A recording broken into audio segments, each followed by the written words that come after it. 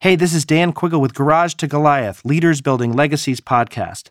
This is episode 22, part 2, with Daniel Fong, founder and former CEO of Million Dollar Baby.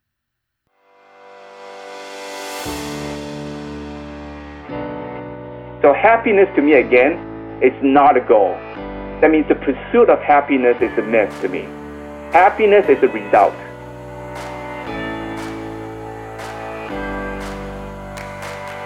So imagine getting to speak around the world, meeting the most successful, positive leaders, then getting to choose from that group.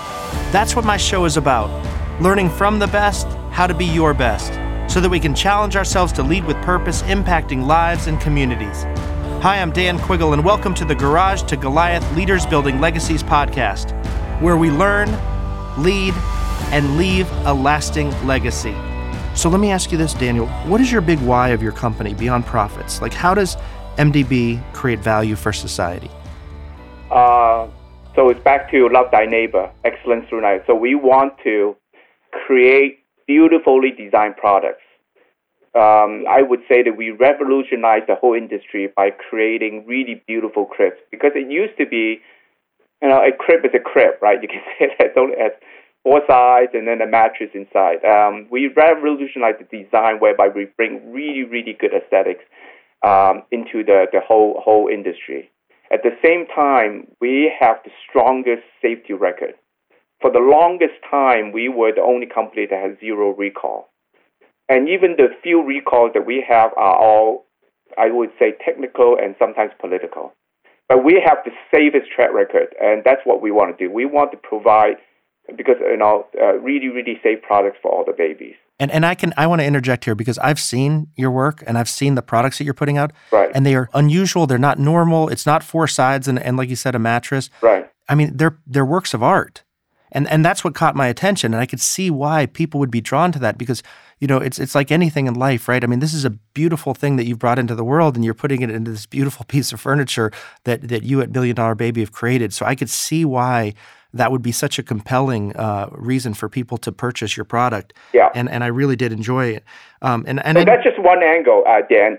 You talk about the overall, what you mentioned about, profits and whether that's part another, in terms of talk that I actually, in the company that I do that, and I'm actually doing some coaching to other people about that. That for me, profit, it's a result. It's not a goal. So my talk is about milestones and goals and how a lot of companies allow people live lives mistaking using results, milestones as goals. For example, profit is not a goal. Even though a lot of people think that a company, the whole sole purpose, I guess Milton Friedman actually talked about that, is generating profit for the shareholder. At Million Dollar Baby or myself, I don't believe that that's the case. Now, does that mean that profit is not important? No. Profit is a validation.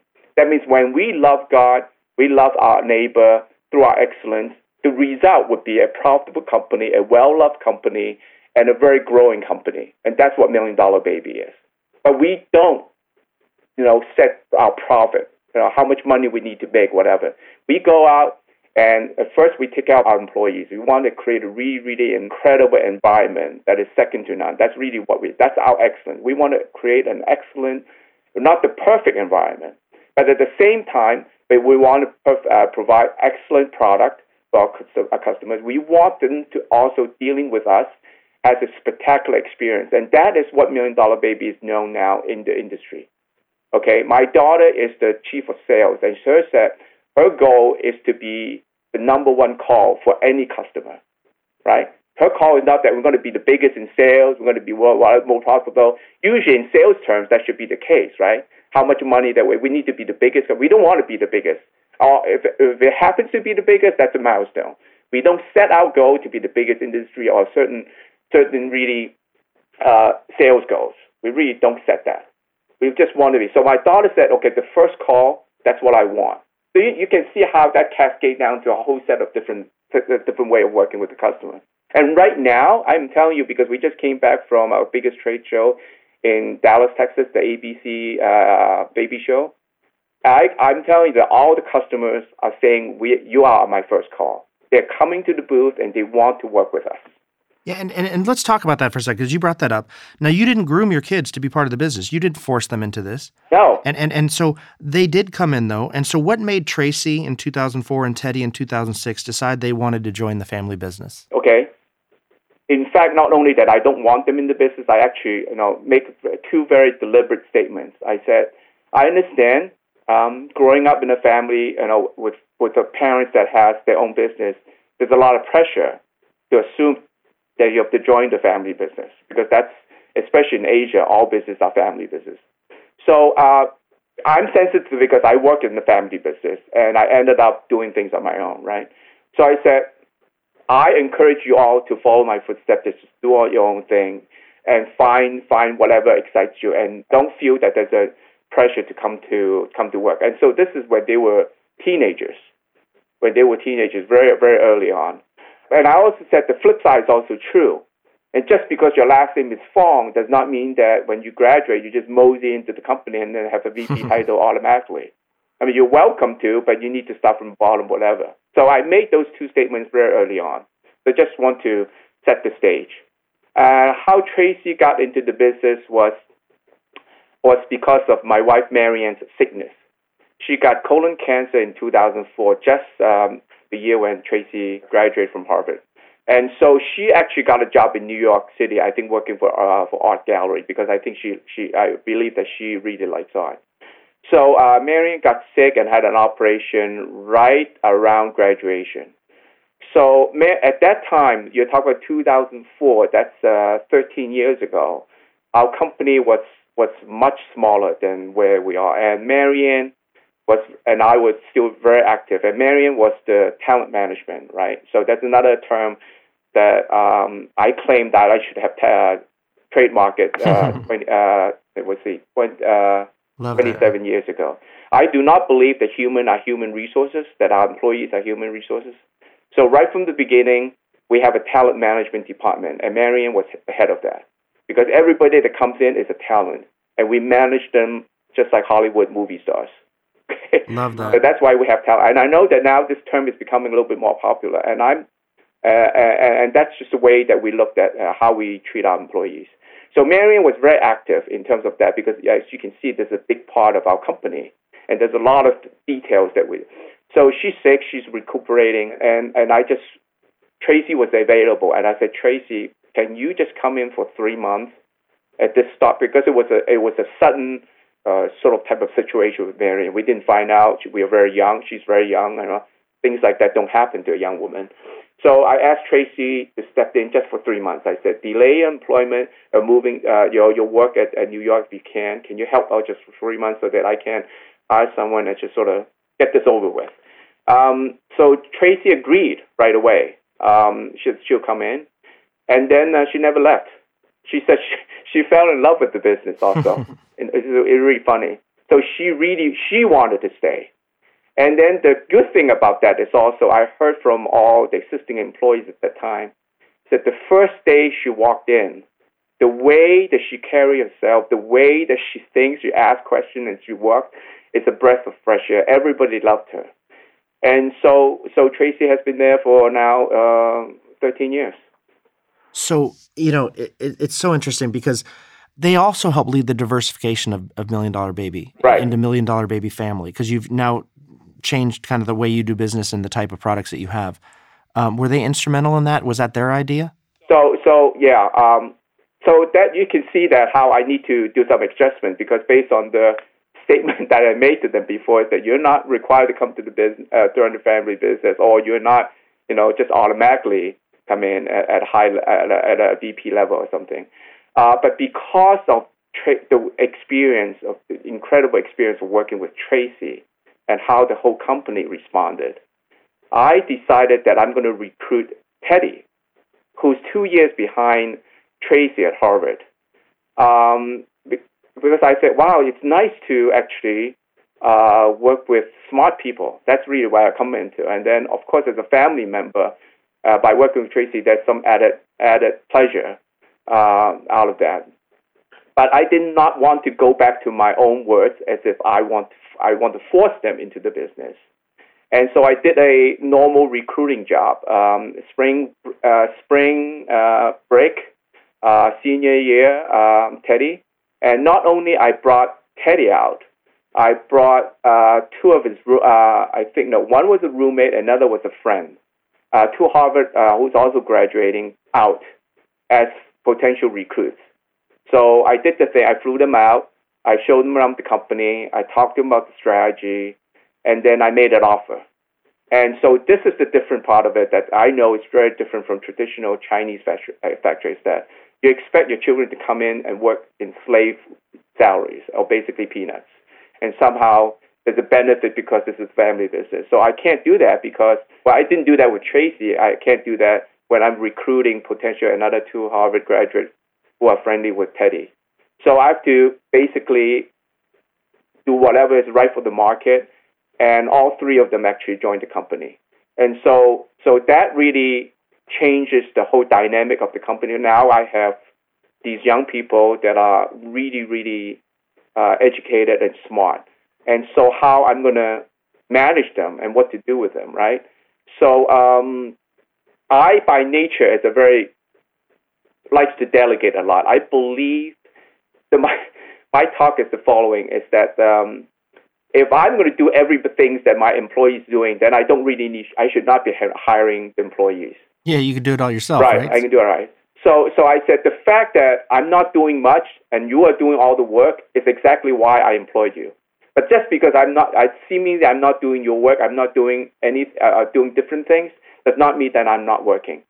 So I like to delegate. I like to delegate by nature, and of course the new team from Harvard, they're all very, they all have a lot of initiative, and they just take the company into a whole different way, and I allowed them to do so because I think that's the best way to train someone, is to let them to do their thing. And to a certain degree, I was like that when I was young. When I was working for my father, I liked to try new things, and part of the frustration. And did he let you do it? No, my father was okay, but my father's partner was not okay. So that was the first sort of, and that really is the underlying reason why I ended up leaving the company. So, and you were able to right that wrong with your own company. So let me ask, and talk to me about this for a second, because in 2014, 2015, you passed the CEO torch to Teddy. Right. And let's talk about that for a minute, because that was probably an interesting scenario. And there was a time, and you said this, that at some point you figured out that you were like a seagull, swooping in, crapping all over everything, and then leaving. That was, I believe, what an outside consultant told you. Right. So how did you change that, and was that a tough transition? I would say, I asked Teddy, my son, about that, and I think he quoted that in the Inc. magazine, is that it's actually more a caution to me rather than actually I was doing that. I think you met Richard Carr, right? Richard has been a really long-time friend, and I think he was cautioning me that when you start the delegation or the delegation process, you can't be a seagull. I'm not sure whether I was a seagull, so that's why you have to talk to Teddy regarding whether I was really a seagull or not. I think I tried very hard not to do that. We need to roll back the story a little bit of how Teddy became a CEO in the first place at such a young age, and why am I doing that? So it's all started out with family meetings. As you mentioned, there's a lot of family members that work in the company. I have my brother-in-law who started with me, who's the CFO. He started in sales. He was the first salesperson for the company in the beginning. And then your sister, Julia, right? She's vice president of talent also? Excuse me? Your sister, Julia, she's also? She was actually more operation. And then Xiao, she's now the talent management. And then your daughter-in-law, your son-in-law? Right. So when there's a lot of family members working in the company, just like, I'm not saying that just because they're family members, there are more issues. There are issues anyway with any company. But because of my desire to glorify God for excellence, the last thing I want is to have a fighting family in front of all the employees, right? That will be the most hypocritical thing that I can do for my faith and for my company. So I said, this is all these really strange thoughts that come to my mind, that we need to have a venue whereby we family members can talk about these things outside of the company. And then when we are in the company working, we're one united front. We don't fight in front of our employees, right? But I can't assume that our company is so loving, everybody is so always at par with each other. That's just another myth. So that's the first thought, that we have to have a meeting just so that our family can behave excellently, gloriously in front of our. Well, wait a minute. I'm not going to let you pass that by for a second. Right. So how often does that meeting happen? So there's actually every quarter. Every quarter you have a family meeting where you can discuss. Right. But the beauty of that grievances. Also is that I think it's through my readings and I guess really studying a lot of things, is that I realized that I should not be the chair of that. And I asked Richard, who's running the Vistage Group now, who's a longtime friend, to come in to run the family meetings, because he's my mentor and he knows the family well, right? So the children grew up with him and my family knows him very well, and he's authority in terms of coaching and mentoring of business, right, worldwide under Vistage. So he managed that meeting, and I'm telling you that I cannot give enough credit to how important that meeting is. How without that we are just we're just fooling ourselves that we have a really great family working together. And by the way, Richard is a Vistage chair who does the Inside Group, and for those of you who don't know, that's where the actual Vistage Group is just the family company, or it's just the company itself. So it's not a bunch of CEOs or a bunch of leaders. It's literally just that company. But go back to that decision. Why did you say you shouldn't be the leader of that meeting? Because then it will be all about me, right? And then it will be, because of my authority and my position, it will be difficult for family members to be honest with each other. That was an assumption. I had never tried it, but that was the assumption. And I think there are books out there that talks about these things. So I think I must have read. I mean, I'm a ferocious reader, so all these things are just stewing in the back of my mind. And somehow I felt that needs to be done. So that's just a way of preventing disaster, and I think it just worked out really well when Richard chairs. So I'm a participant rather than I'm running the show. Right. So I'm just as much equal to everybody, and it takes a while. It takes a while to create to get everybody to buy into that this is a really safe environment, and I think that's why I think Richard's role is very important, and it worked for our company. And now for our family. I can see that. And his personality is perfect for that, too. Yes. And so not only that, right now, actually, he has such a strong power in the whole company, whereby, because he runs the Vistage, inside Vistage with the company, so he has a lot of respect with all the senior team. Not only senior team, that we actually include a lot of the other, non-leadership team members into the training. And so that permeates the whole company in terms of continuous learning, continuous improvement. So one of the things that when Teddy, as a CEO now, really get into a difficult discussion with this team about what to do, because he has a strong team that sometimes will push back on him, right? It's that you're the CEO doesn't mean that you can tell us to do it. So sometimes Teddy will use this trump card. Uncle Richard said this, and then everybody starts to be quiet. He has approved. He approved, and then everybody's quiet. He thinks it's the best. After about 2 years of running the family business, out of the blue one day, when we usually have the meeting in the morning, and the whole family and Richard would go out for lunch. And on the way to lunch, I do not know, I cannot explain these gut things that I do, like have somehow come up with the family meeting, somehow identifying Richard to be the chair. I just bluffed out. I said, what happens if I want to not be coming in a day to day? And what happens if I want to just pass the CEOship to someone else? What should I do? I just popped that out in the car with my brother-in-law, my sister, and Tracy and Teddy. And then myself. So 5 of us. Actually, I think Richard was in the car. We were in a Suburban, so it fit 6 people. I blocked that out, and it was like dead silence in the car, right? So you're talking about. I'm 59, so you're talking about 5 years ago or something, right? I mean, I'm early in my early 50s. Chinese patriarchs really don't think about these things and don't even talk about these things normally. So about that silence, and the first person to say something was my daughter, Tracy. She's older. She's older than Teddy. Tracy said, let Teddy go first. That's her first statement. And then immediately following that, both my daughter, my sister, and brother-in-law said, Teddy's not ready. So it's like within a few seconds when that's sort of like a little consensus that went on. So we're having lunch, and then basically a 2-year program to get Teddy ready was the family decision out of that car ride. So that's that. I would say that's another God's blessing and divine appointment that somehow he was leading the whole thing, and so the whole family was behind that.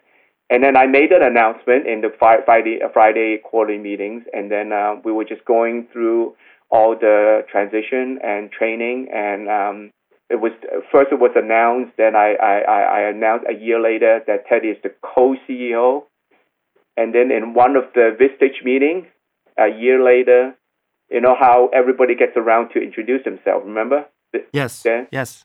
And so for all these meetings, for the past meetings, Teddy has always introduced himself as a co-CEO. And then that meeting, he introduced himself as the CEO. And everybody just laughed and caught that. And then I said, okay, I think maybe it's time. It's the right time for him to be the CEO. So you talked about those 2 years. So, I mean, now I have to know, like, what... The family decides he needs a 2-year preparation period. Yeah. What went into those 2 years? What helped him prepare for that? Well, I think particularly Teddy was a big picture thinker. He needs to learn about working in the details, getting things done and stuff like that. And that was so. Those 2 years, he actually needs to chair. Because before that, he was in the production, in the warehouse team, working on that, driving forklifts. Then he went to head the various departments, the inventory team, the QC team, and all that. He just go rotate. I mean, it a while ago, and the company changed. So I don't remember the details, but I remember he rotate in terms of managing different teams. Yeah. And so, it goes back to that whole leadership part you talk about. And I say you talk about, but you don't, because when I was at your company, and hopefully you remember this, I was talking about leadership. Right. And you told me you don't even like the word leadership. I don't, yes. And you why did you say that to me? Can you explain that to my listeners? Yes. Actually, this is also very clear in the company, too, because I actually talked about that. The reason for me is right now is that it's a reaction to the overselling of leadership in the whole American society and in business. And I just don't think it's healthy for our company to embrace that. And there are other issues that is pop culture that if we have time, we can talk about it. Because my role right now, I call myself the teacher.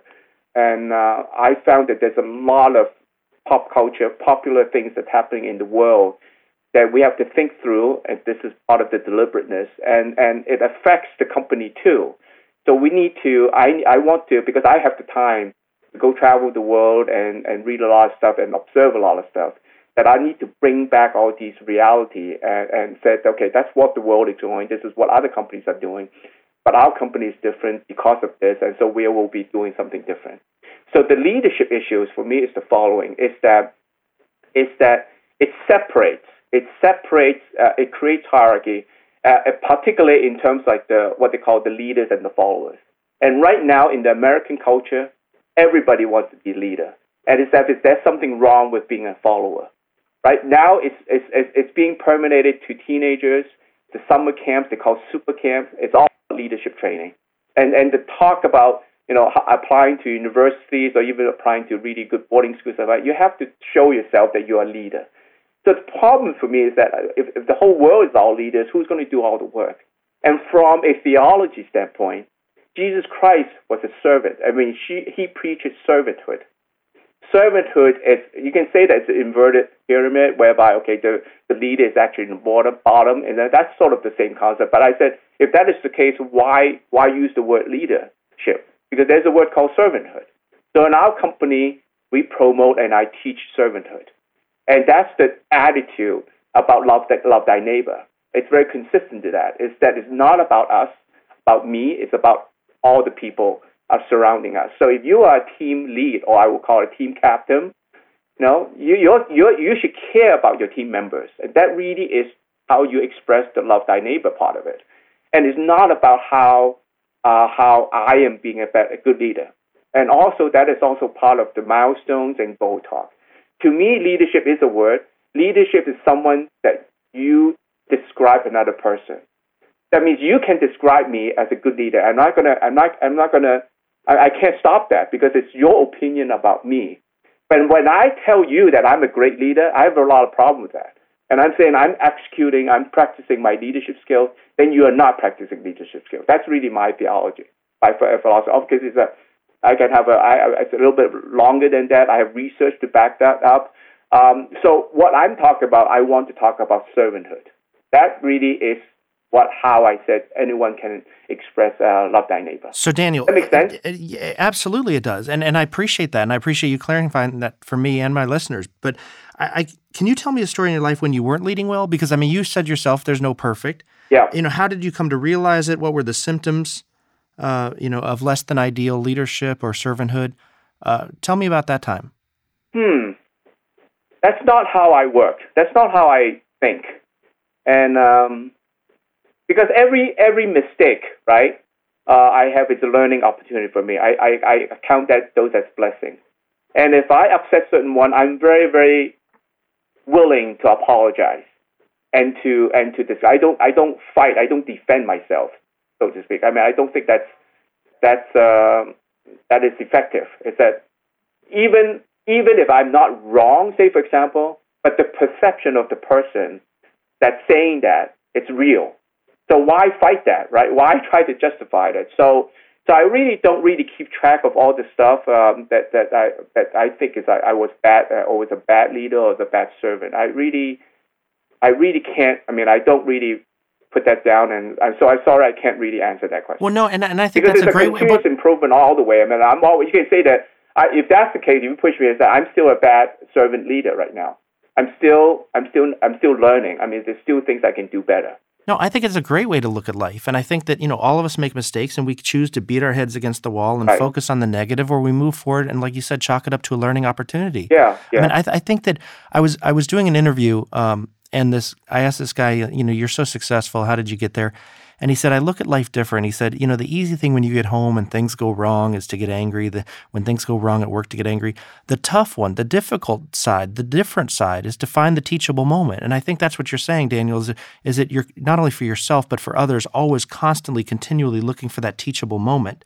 And for yourself and everybody around you. And that's where the investing in others comes through. And I could feel that when I was at your company. I loved it. I felt like I was walking into this brain trust in that room of, Harvard and Wharton, all these successful business school graduates, but then have taken all that knowledge, that great knowledge, and turned it into something successful. So let me ask you this, because I want to stay on people for a minute. So I want to piggyback on that, because if my team is listening, I want them to hear it from me that I really appreciate what you said. And then the last visit speaker also said the same thing. He mentioned about the brain trust and stuff. He said, usually when people are smart, they're not very nice. And he said that you guys made me feel so warm. That you guys are so nice. It's just it's a breath of fresh air. And I would like to acknowledge my company and my employees that they are a really, really special group of people. No, and you can feel that. And so since we're talking about people, like if and I know this is kind of hard, but I just want you to think about it for a second. What is the one trait that you look for in your top people? Like if you had to, I know there's a lot, but if you had to kind of narrow it down to kind of one trait that you look for, what would it be? Curiosity and the insatiable appetite to learn. I love that. Yeah, that's fantastic. Right. So that goes through, while you ask the question, I'm just, really processing it. It's about strongly acknowledging that we're not perfect and we're not trying to be perfectionists. I think that really needs to be emphasized, because there's so many people are so proud that they call themselves a perfectionist, right? I bless them, but this is not what we believe in. And the whole thing about not being perfect, but being willing to learn, is that we're always at like today is the worst that I can be, because I'm always trying to be better, right? So that means we're never very satisfied. But then at the same time, we don't beat ourselves to death, because we are just not. It's a realization. It's just a psychological position. Put us in a position that we are weak, we're not that strong, but we all could always be better. Does that make sense? Absolutely. And I love the So we don't really The curious kill side. ourselves when we make the mistake, because our attitude is always looking forward and say, great, okay, now I have more things to do, more things to improve, more things to learn, and that excites us rather than beat us to death. And also, if you're curious, then you're going to constantly be looking for a better way, a new way, an innovative way. And by the way, not just on the professional side, but on the personal side. A new beach to explore, a new desert to search, or to find and enjoy. And right. so I continuous learning is the love goal. that. And actually the result, which is the milestone, while you talk about it, is to me is happiness. So happiness to me, again, is not a goal. That means the pursuit of happiness is a myth to me. Happiness is a result. And my encouragement to people is that when you are learning, you're learning. When you're really enjoying learning, and the result, actually, the description is actually happiness. I think people should think a little bit deeper about what I just said. No, absolutely. So and go back to this for a second, because okay, you've been able to create this great company, and you're growing like crazy, and you've got family members involved, and I'm sure there's times of reflection. Yes. What advice would you give to your 20-year-old self, and why? Yeah, I saw that question. I don't know. I mean, I don't know the answer. I've been thinking about that. Because, again, from that standpoint, that means if I can redo over, right? I can do a do-over, would it be different? And based on what I look back at my life, I think I have been blessed. And I actually question why God is giving me so much. But the answer to that, of course, when God gives me a lot, I will have to give back a lot, which I'm trying to do every day of my life. No, I don't really look at it. I think it has been a really, really, life of fullness that I have. There's a lot of stories. My parents are not with me, and so that can be a tragedy to some people, because a lot of my friends still have their parents well and healthy. So I miss them. So that could be. But I really don't look at life that way. So I would not. I would probably would say that continue what I do then, if I'm looking at myself at 20, because I have done a lot. I mean, I have a good story up till 20 years old already, and I think it was just a continuation of my childhood that hasn't changed. Some people may say I still haven't grown up yet. So then, yeah, and hopefully we never do, right? I mean, yeah. So then, what would you give advice to other 20-year-olds? No, really, continuous learning. Just don't be so adamant about what you know at this moment. Okay, about your background, whatever, and to be so stubborn about certain beliefs and values. So this goes back to the encouragement of learning, is that in a way, the reality is that all of us has an invisible a glass or a barrier that surrounds us that most people actually are not aware of. And inside that barrier is what we know, and what we know we do not know, right? It's conditioned by our childhood, by our education, by our parents, by the friends that we have, by the work experience. So within that, we know. But then actually I said, the first thing is that we have to realize, which in my encounter with many people, they don't really realize there's such a limitation, right? They think that they know what they know, and actually a lot of people think that's enough. And they know what they do not know because they chose not to know that, right? That those are not important, they don't interest them, and that's enough in their life. But actually the reality is that there's what's outside of that invisible barrier is what we do not know we do not know. And that realm is so exciting to me. It's that, but somehow, naturally, based on my DNA, I was like that when I was growing up. I mean, I just love to explore new things, whatever. But I found that is a barrier to a lot of people, especially young people. And with pop culture these days, it's as if there are certain ways of living a successful life. That's why I'm talking about these classes on leadership. You do these 10 things, you do whatever, So that's very dangerous, because there's really not a formula for that for me, because what we do not know is still to be discovered. And so that's why I want to encourage everybody to really, really start learning. And the first most practical thing is reading. Now, which is also a struggle for a lot of people. But I said most authors write one book at their lifetime, right? And it costs you maybe $10 on Amazon, but you get the lifetime essence of a person in one sitting in one book for $10. If you can do that every week, 52 weeks is $520, and you read 52 lifetimes of stories. Imagine how much you can learn from that. So those are not the things that you can. I mean, sure, you can go figure it out yourself, but I said, why? Why do you need to figure these things out yourself? So what, do you have a favorite book or two that you suggest? I think in my I buy a lot of books to begin with, just based on recommendation, whatever.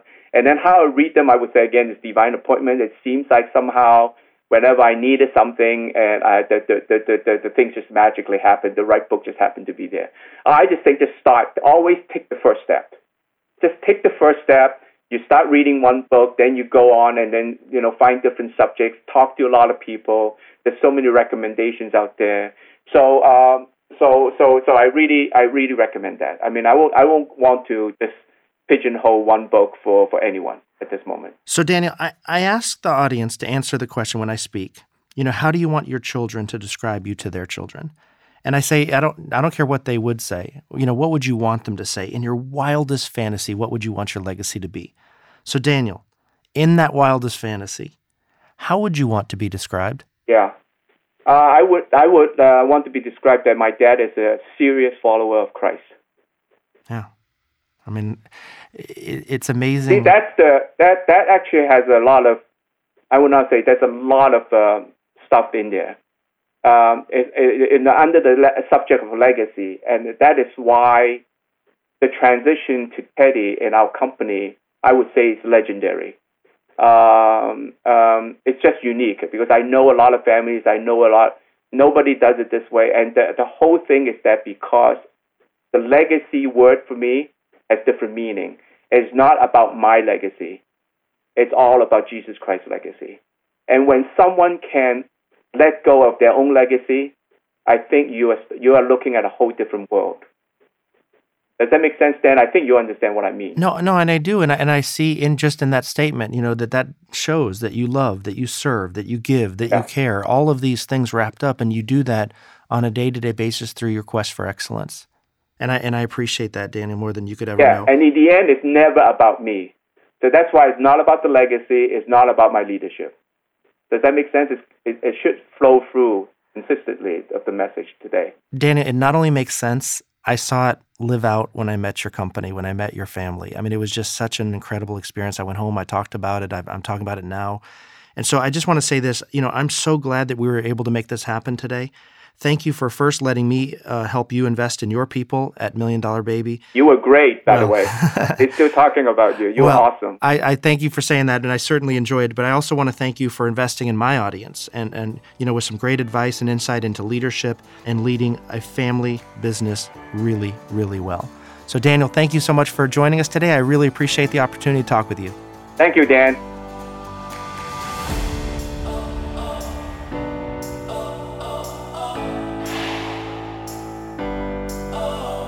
Listeners, we are also working on some other fun, exciting things coming from the Quiggle Group, so stay tuned for that. In the meantime, though, please be sure to subscribe to the podcast in iTunes, Garage to Goliath. Subscribing helps others find the show in iTunes. Please also leave an honest review. That's how I get better and make this better for you. And I'd be so grateful to you if you'd share this podcast with others on social media. Send a quick email to someone you think would enjoy it. Just let me get the word out so we can continue to build our leadership legacies together.